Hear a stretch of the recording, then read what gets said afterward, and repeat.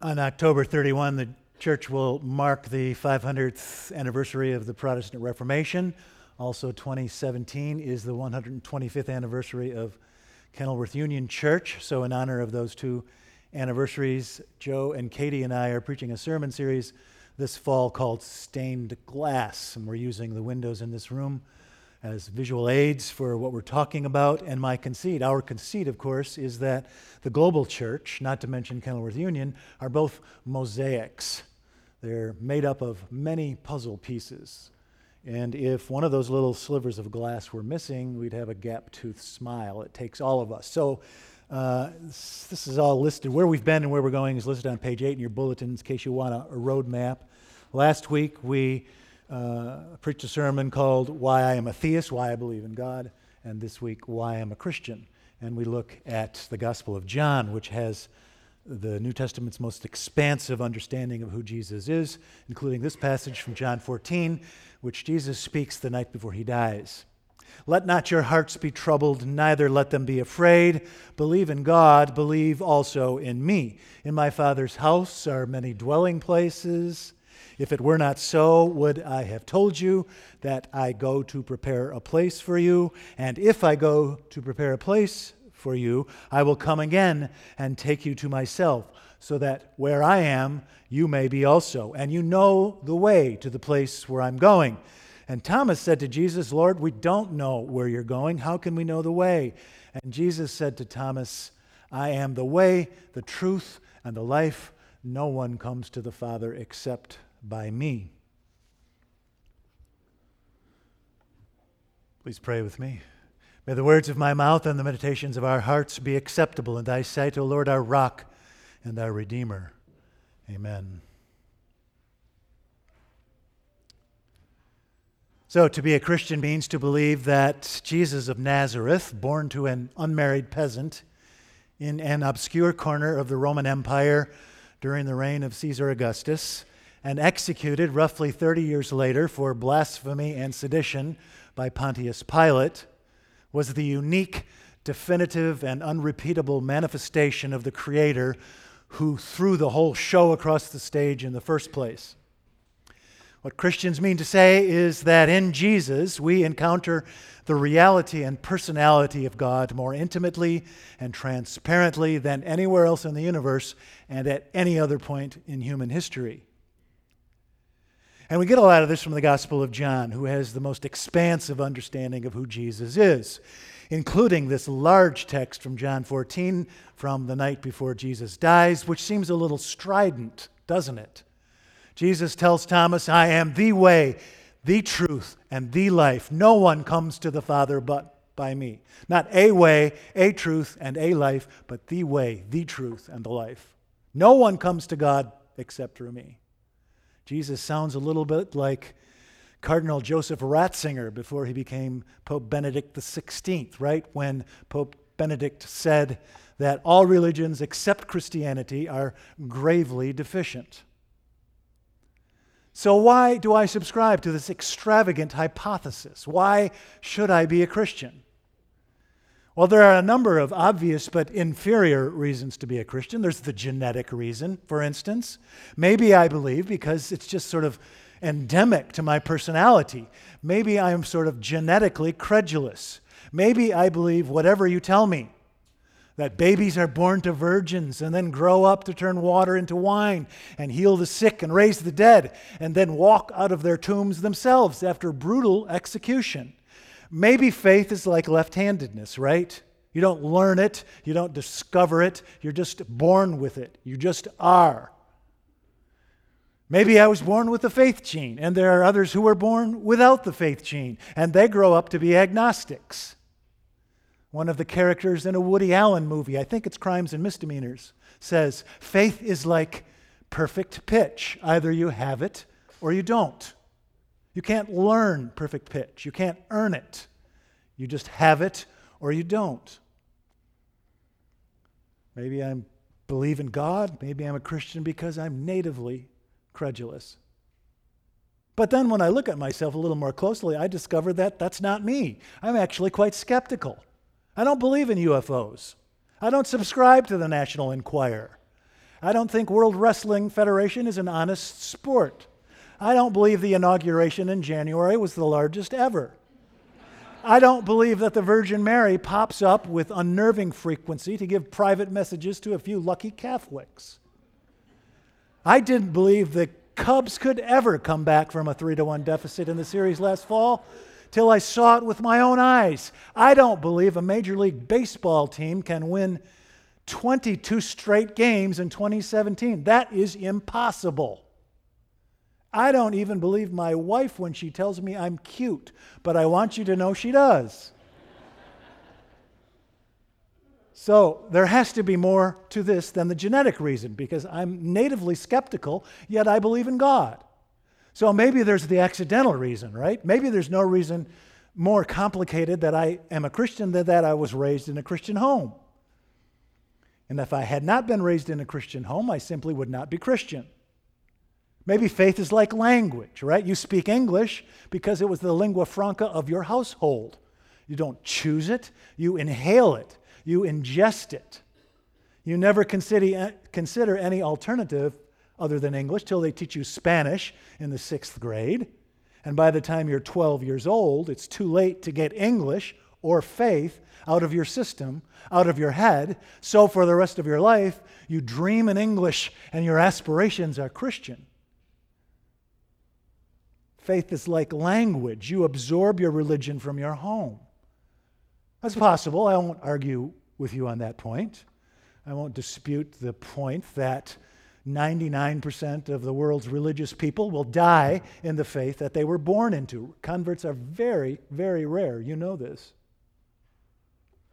Now, that might be a popular reason to believe, the accidental reason. It might be the only reason some of us do believe, but it is an inferior reason because, as it is often nicely put, God has no grandchildren, right? That is to say, you're not related to God on your mother's side. A derivative or secondary relationship with God is no relationship at all. And so that's why Katie and Sylvie and Bev spend so much time with our 9th graders during the confirmation season. That's what this confirmation thing is all about. Because 15 years ago, when these kids were 6 months old, their parents made a presumptive choice about what their life would look like for the next 15 years without even asking them.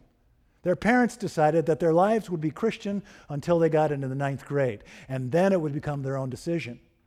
And so next spring, when they've completed confirmation, these kids will stop being God's grandchildren and become God's children. They will make their parents' faith their own.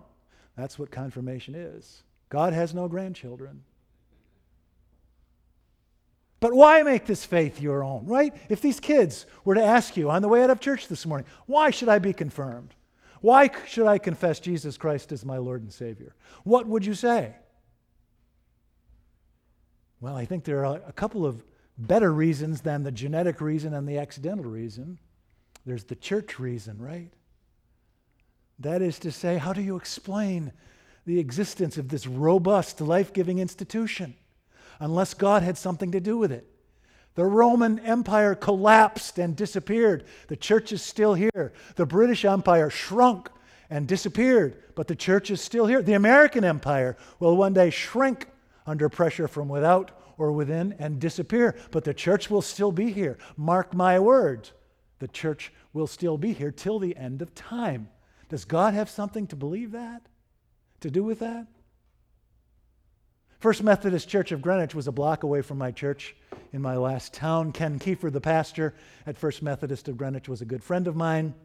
He had the best sermon titles in town. I was green with envy. Every day of my life, I had to drive past Ken's blasted sermon sign in the front yard of his church, and every time I did, I suffered a daily crisis of professional self-confidence because I could never have sermon titles as good as Ken. And so one year on the Sunday after Easter, there was Ken's sermon title on the church sign in his front lawn, and it read like a newspaper headline. It said, "Christ's body found." Now, what was Ken going to tell his congregation that morning? That they'd somehow discovered the desiccated remains of Jesus of Nazareth and that he had not, in fact, raised from the dead? I doubt it. I think what Ken probably told his congregation that morning was that the world had noticed the church, the body of Christ. The body of Christ is among the likes of you. And they did this into the teeth of a robust, severe persecution, humiliation, torture, death, and banishment. Is it so outlandish to believe that they did this because they truly met the risen Christ on their own Damascus or Emmaus roads? They might have been wrong, but they weren't lying, right? People will die for a mistake, but not for a hoax. Blaise Pascal said, "I prefer those witnesses who get their throats cut." That is to say, if your life depends on it, you're going to tell the truth as you know it. You might be mistaken about it, but you're not going to lie at that point. And I think God has something to do with this robust institution called the Christian church. One more. After the genetic and accidental and church reasons to be a Christian, there's the beautiful reason. What I mean to say is that after reading the gospel, you discover that there could never be a more beautiful human existence than his. I mean, if you can't find divinity in Jesus, where are you going to look? This is an extravagant hypothesis, this doctrine of the incarnation. But maybe the church ascribed divinity to just this life because there was no other way to explain it. It was so winsome and so unique that it was terrestrially inexplicable. He must have come from somewhere else and returned to the same place after he'd lived his earthly existence and delivered his heavenly message. We don't know that it's true that he came from God, but we know that it's good, his life. And what other life is more deserving of your most loyal allegiance than his?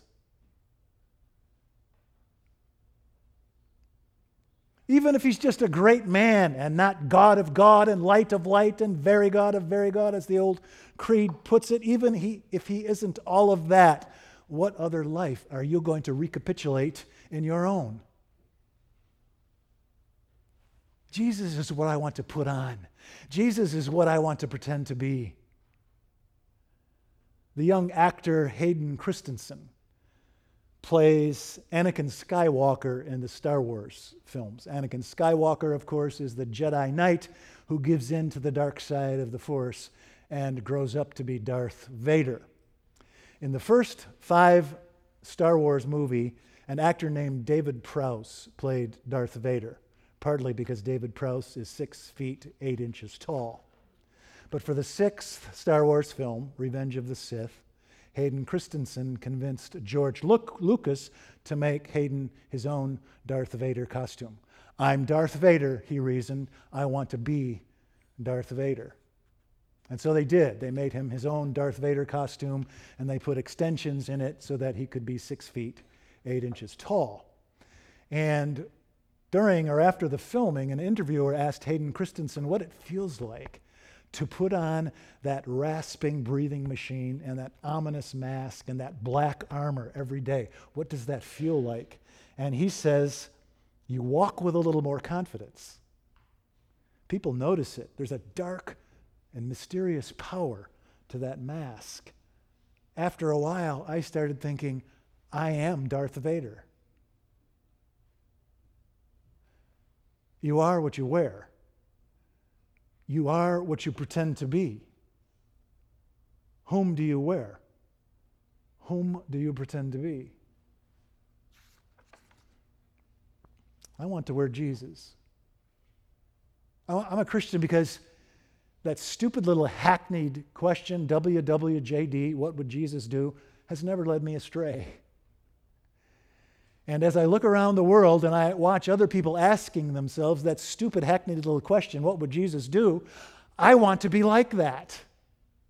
I know a captain of industry, a loyal Baptist, who turned down tens of millions of dollars because it would mean he would have to sell his company to strangers who would let his loyal employees go. I know an Episcopalian who takes the generous bonus his board rewards him with every year and doles it out to the 100 lowest paid employees at his firm because they never get bonuses or raises.